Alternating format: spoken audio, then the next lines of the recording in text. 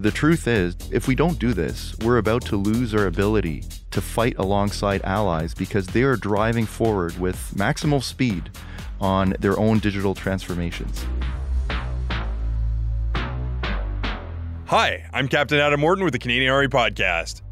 Command and control is essential in the battle space while training, on operation, when working with our allies, pretty much any time. Dealing with large numbers of soldiers in the field is really complicated, and we need to make it easier.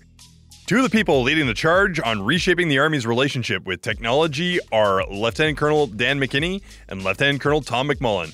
They are both here with me to unpack what possible advances can take place for the future of command and control with the Canadian Army. Welcome to the podcast. Thank you. Yeah, thanks for having us, Adam. So let's start with, what is command and control? Lieutenant Colonel McKinney, what is that function and why is it important? So command and control is essential to all other aspects of how the military operates. In the Army context, command and control is how our commanders can arrive at decisions and then take those decisions and order for actions to be done on the ground. So this could be a maneuver of troops. It could be some fires. It could be collecting intelligence, all matters of things. So what we say is whoever wins in the decision space will win in the battle space. And having a robust command and control capability is what enables you to win in the decision space. Tom? Yeah, and it's ultimately the fabric that binds everything else that the Army does, all its other functions. So if you don't have a good command and control system, you're not able to sense what's going on the battlefield and make sense of it.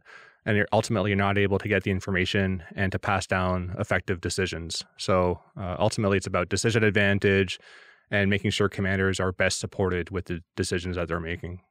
Well, this is a military term, but it's applicable across the board, is the OODA loop, right? Observe, orient, decide, and act.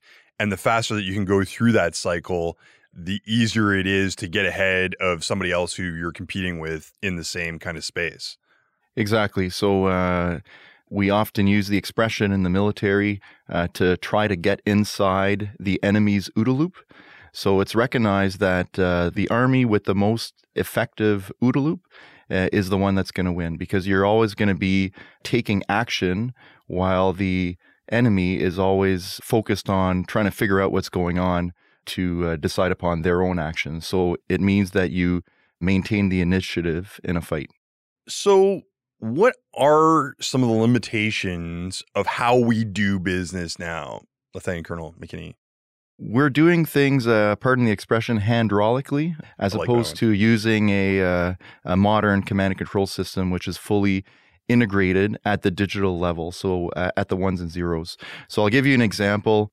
We have teams that are responsible for uncrewed aircraft systems. Those systems are flying around, they're collecting imagery, they're collecting data. We have other crews that are responsible for radar systems. Those are also collecting information on enemy dispositions and threats. They are not fully integrated in our system. So right now, you actually have operators that are using radio traffic to get that information up to higher headquarters. And at higher headquarters, then you have another group of people that are taking that, they're converting it to a chat signal, and they're explaining, to their higher headquarters what they saw, and they're putting everything together. And then at some point, there's the decision on, okay, are we going to use the effectors that we have? So, for example, artillery or close air support to target those threats that were identified.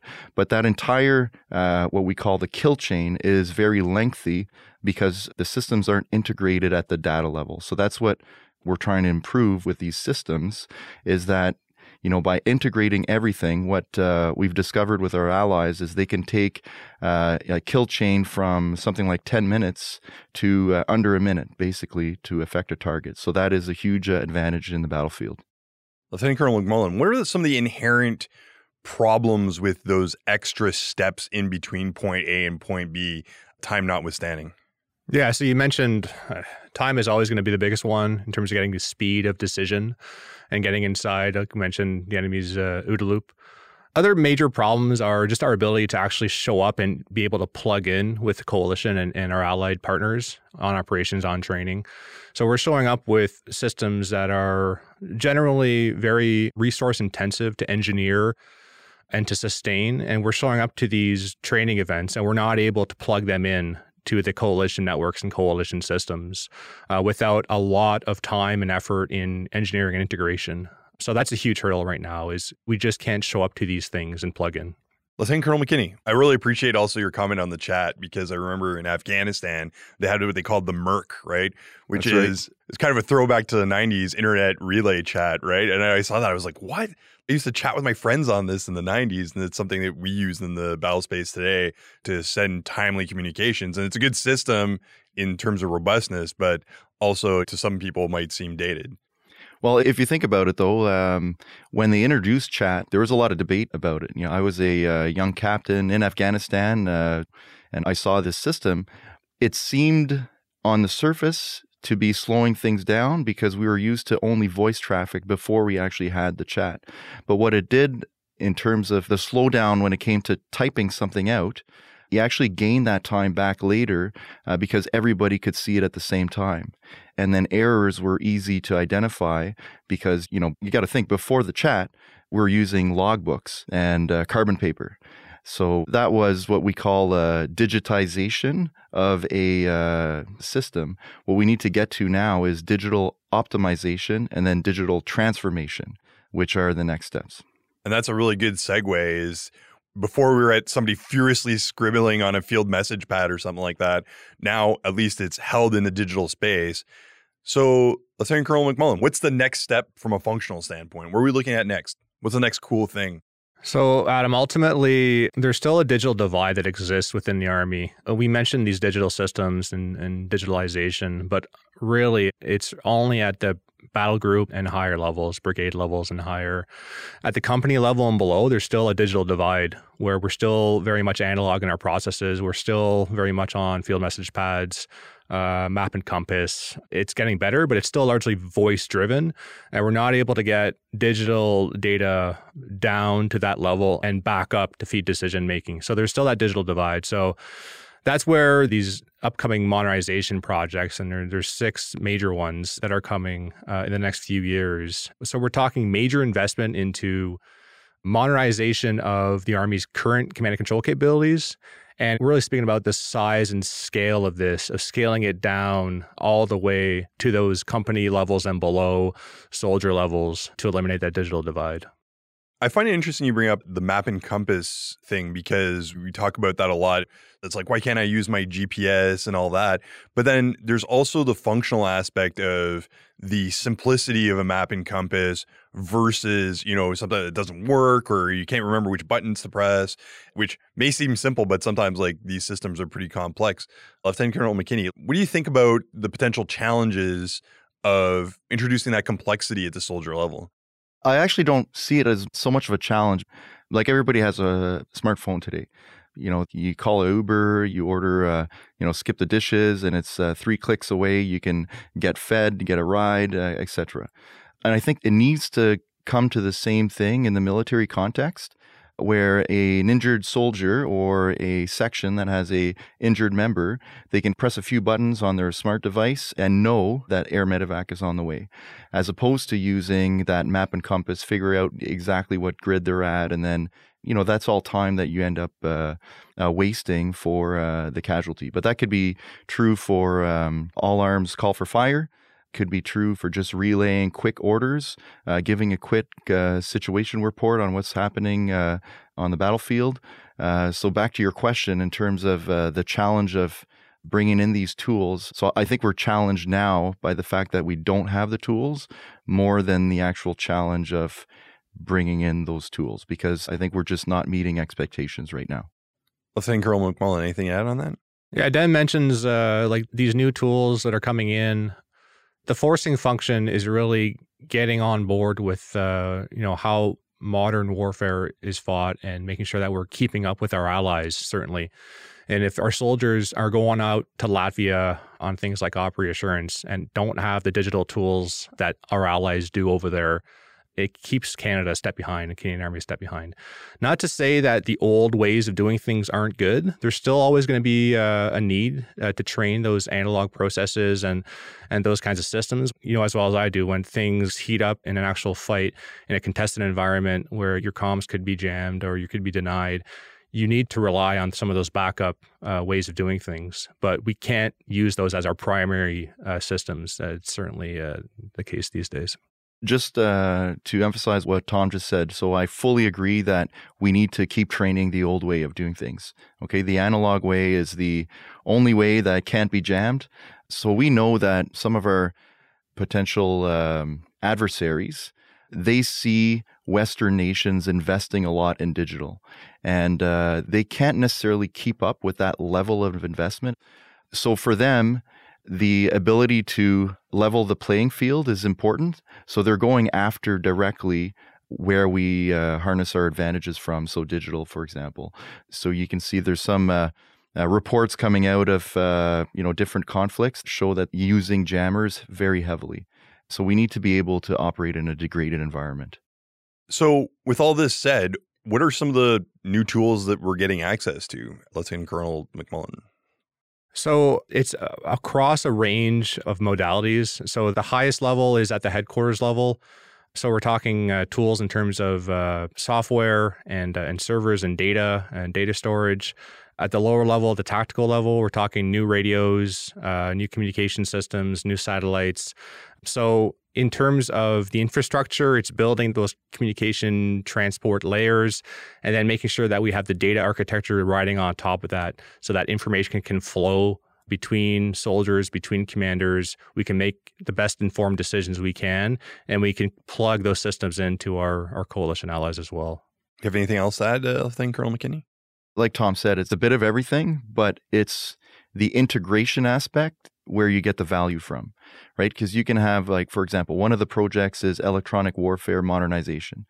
But if you're only doing electronic warfare where you're sensing the electromagnetic signatures that an enemy could be emitting, but those tracks aren't getting anywhere and they're not being verified by another sensor to make sure that what you just discovered is actually an enemy position, and then that's not being fed to your software that's enabling decision making, then you can't arrive at a decision where a commander could be comfortable ordering a strike on that position. So the value we're getting is from the integration work so that we have all these systems that are actually working together so you can get to a decision, but then you can quickly do something about that threat. When you talk about decision-making software, are we looking at the implementation of artificial intelligence to assist command with making decisions? Yeah, so that is something we are looking at, and that will be key. Machine learning and artificial intelligence are going to be key to any future command support system. But right now, it's very much in an experimentation mode.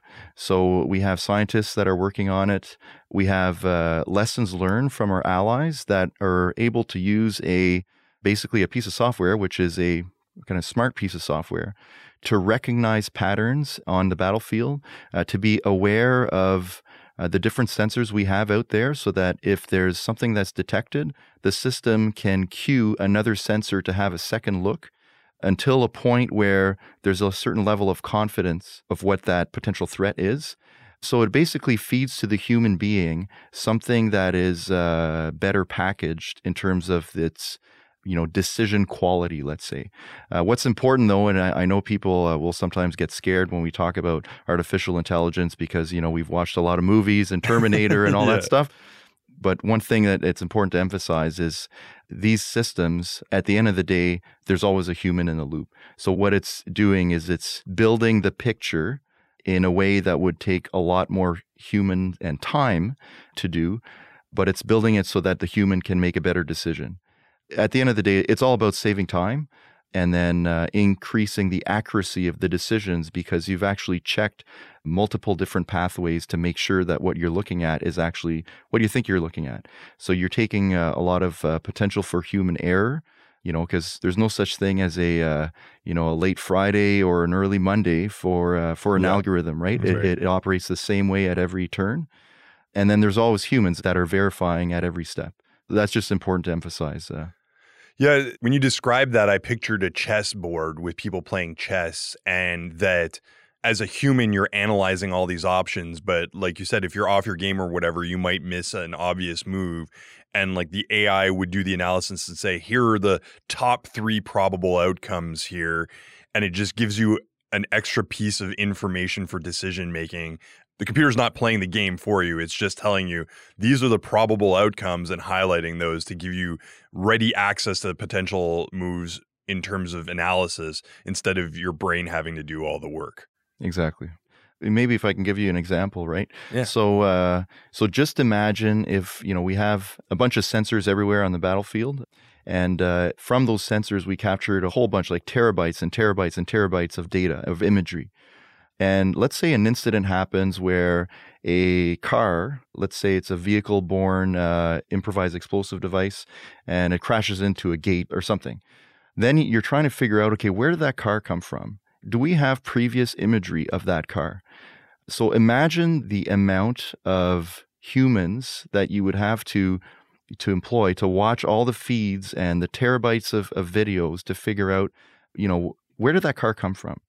So this is something that computers do very easily, right? You can have your computer at home figure out, match your face and put all your family pictures together on its own. So I'm sure a lot of people listening to this have, Google Photos that does this on their own. It organizes everything by specific person or location, etc. So artificial intelligence and machine learning is actually able to do that today. In the Canadian context, we're not doing it, but that's just one example of how much time you would save to gather that one critical piece of intelligence to figure out where that attack came from.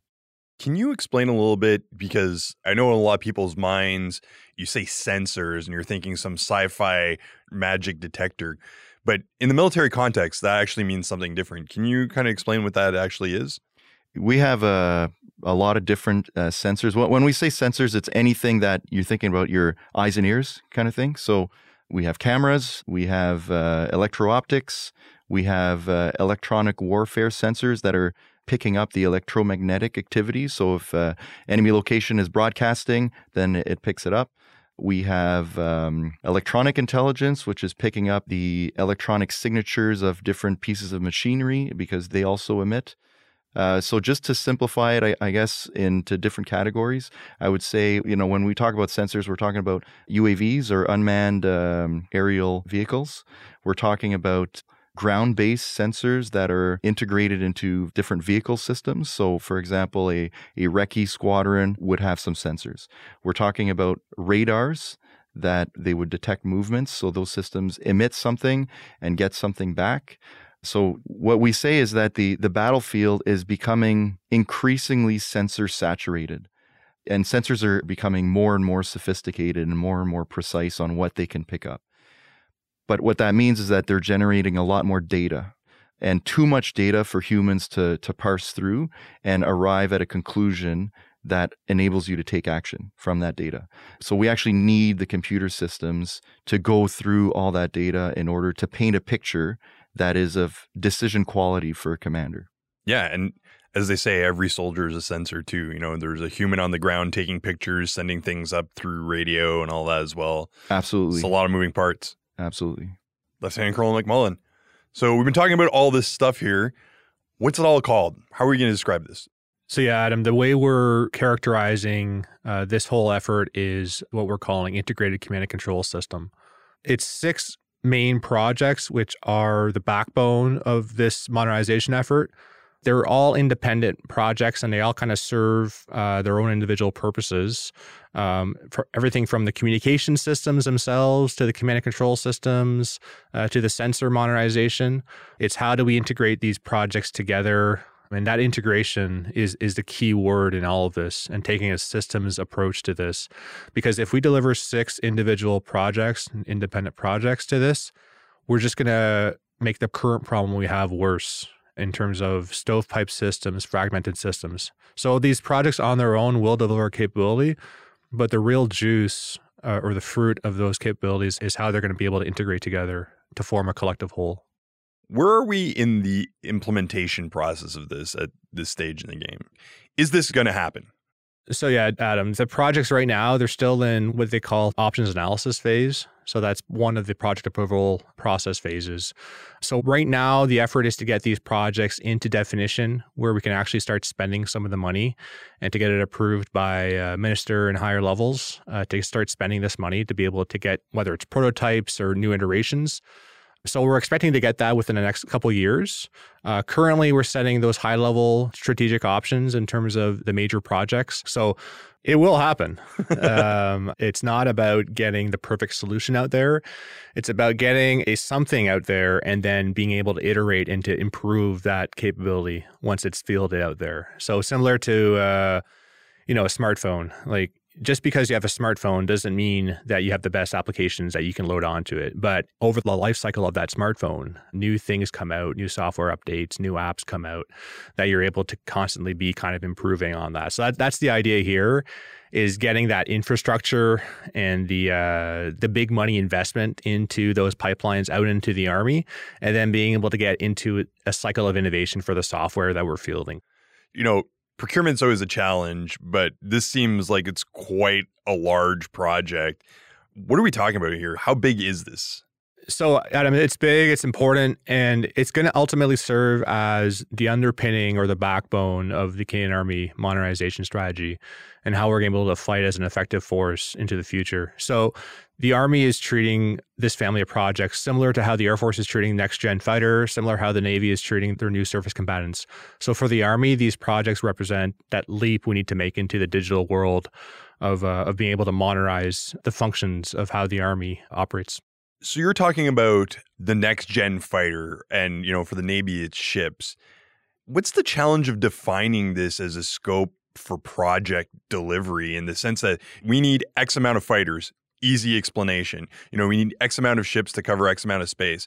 Easy explanation. We need better command and control systems. How do we explain that?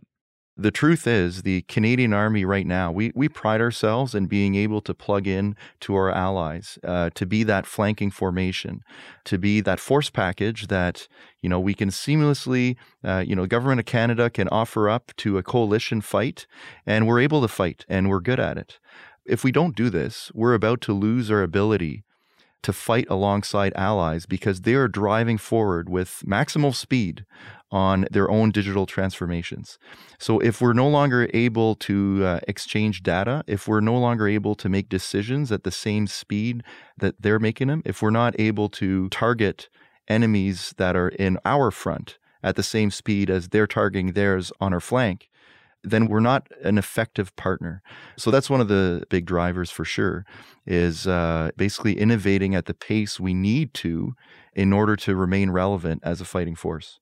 Last word to you, Lieutenant Colonel McMullen. Yeah, just to say, for the individual soldier, at the end of the day, at the unit level, it's about simplifying the current systems that they have and removing some of the complexity they have in terms of their tactical radios and their command and control systems that we currently have that are very hard to sustain and train. So it's revitalizing that and making sure that we're giving them the tools that they need to do their jobs and also empowering them in terms of solving their local challenges and their local problems. So it's not a big top-down driven thing. It needs to be bottom-up so that we're actively listening to their requirements, and we're going to continue to do that. So I would encourage, soldiers listening that the current problems and the current challenges that they have with their command and control systems when they deploy into the field, to make sure that they're signaling those up. And we've had some good engagement so far with a lot of the brigades and the units out there, but we're going to continue to do that to make sure that we're translating their functional and their user requirements into the documents that we're writing for these projects as well. Well, thanks very much for taking the time to talk to us today. Thank you. Thanks, Adam. That was Lieutenant Colonel Dan McKinney and Lieutenant Colonel Tom McMullen talking to us about the future of command and control with the Canadian Army. If you want to know more about digital transformation in the Canadian Army, take a look at Season 2, Episode 13, The Digital Army, available where all good podcasts are served. I'm Captain Adam Orton with the Canadian Army Podcast. Orton out.